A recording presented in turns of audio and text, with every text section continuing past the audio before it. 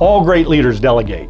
And sometimes as leaders, we hesitate to delegate because we think we have to know everything that position requires before we ask somebody. And that's not true. To master the art of delegation, see yourself more as a facilitator rather than the be-all, know-all, end-all. The statement that I say to them often is, I don't know exactly what this looks like, but I believe you're the person who can help me figure it out and help me implement it. Would you help me do that?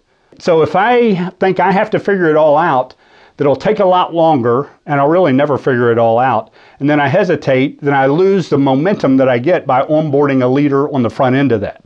So see yourself more as a facilitator, more that you're facilitating other people towards a mutual embracing and a mutual fulfillment of the mission than it is you having to figure it all out and then you dole it out.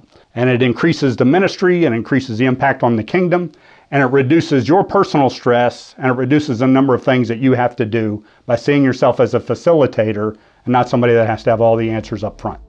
Thanks for watching.